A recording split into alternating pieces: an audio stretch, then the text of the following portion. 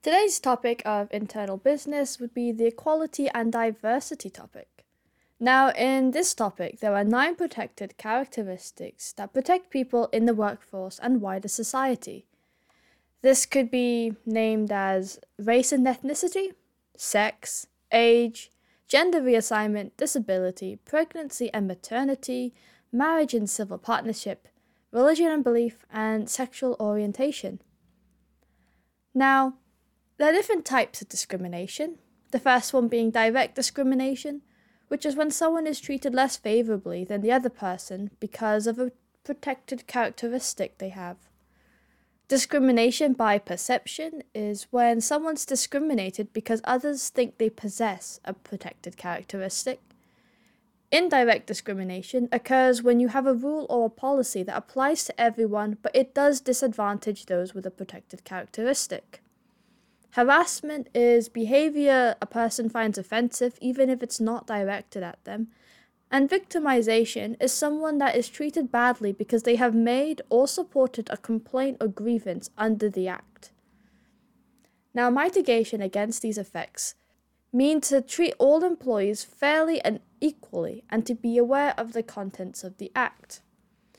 Now, employees have the employment law right to a minimum number of days off, paternity and maternity leave, adoptive leave, parental leave, family emergency leave, and public duties such as jury duty. It also includes trades union responsibilities. Now, the equality law concerned with fair decision making concerns who, when, and how much time people get off, is the leave paid or unpaid, and the method of recording absences. Facilities are needed to be in place to ensure that this act is followed through, and in the welfare facilities, people need to be having toilets and hand basins with soap and towels or a hand dryer, drinking water, places to store clothing and somewhere to change if special clothing is worn, somewhere to rest and eat meals. Health issues would then include good ventilation, a reasonable working temperature, lighting suitable for the work being carried out, enough room space and suitable workstations and seating, and a clean workplace with appropriate waste containers. Safety issues would then be properly maintain your premises and work equipment, keep floors and traffic routes free from obstruction, have windows that can be opened and also cleaned safely, make sure that any transport, for example glass doors or walls, are protected or made of safety material. Measures management should take to comply with their legal duty would be to acquire or modify equipment. If providing changing facilities, they must not be lawful discrimination through gender, religion, belief, and transgender characteristics. For examples of these, an employer selects a woman for redundancy, and this is because she's pregnant. An employer uses the excuse of persistent lateness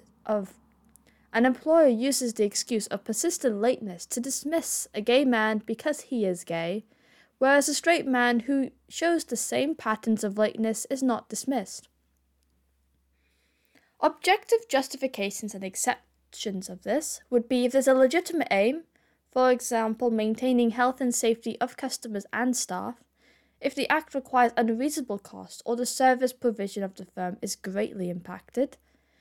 Positive action, like applicants can be chosen due to their protected characteristics as it's underrepresented in the workforce, and occupational requirement. For example, a female actress is going to need to have a female actress to play the role. And religious schools or all-boys/girls schools. Another subtle form of discrimination that is shown in the workforce would be the glass ceiling, which is an invisible barrier that prevents women and minorities from rising to the highest ranks of their occupation, and it is still an unwelcome influence that happens to this day. Benefits of diversity in the workforce would be having people of all backgrounds, genders, ages, races, religions, and abilities working.